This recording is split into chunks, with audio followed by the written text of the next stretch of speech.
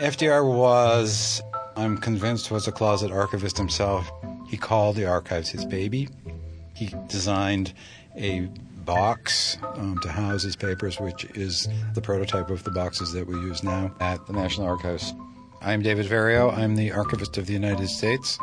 From the very beginning, the intent was that, and this is Franklin Roosevelt when the archives was created, that the American people needed to be able to access the records in order to hold the government accountable for its actions. And that's what keeping means.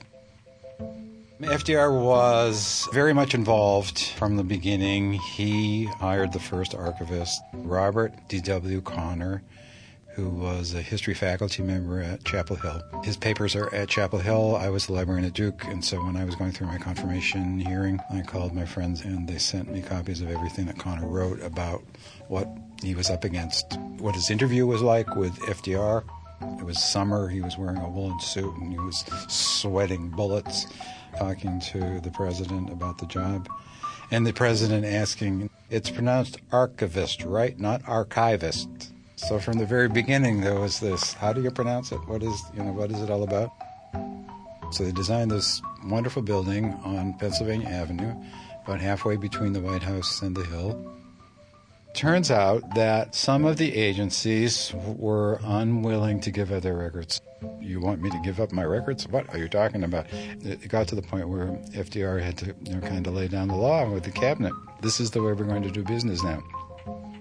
He singled out the State Department, and he arranged to be wheeled over to the State Department after hours to take a look at the records that were being kept, because the State Department said we need all of these records for our active business. We need to have them right here.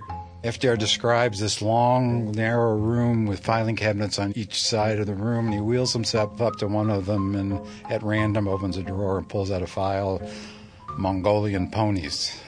A report on Mongolian ponies. Okay, so he discovered that report. This was 1930s, and it got me thinking about, was it ever transferred? Is it in my custody? Do I have it? And we don't have it at the National Archives, so I'm working with the State Department to see, do you still have that report? Because I want to use it somehow.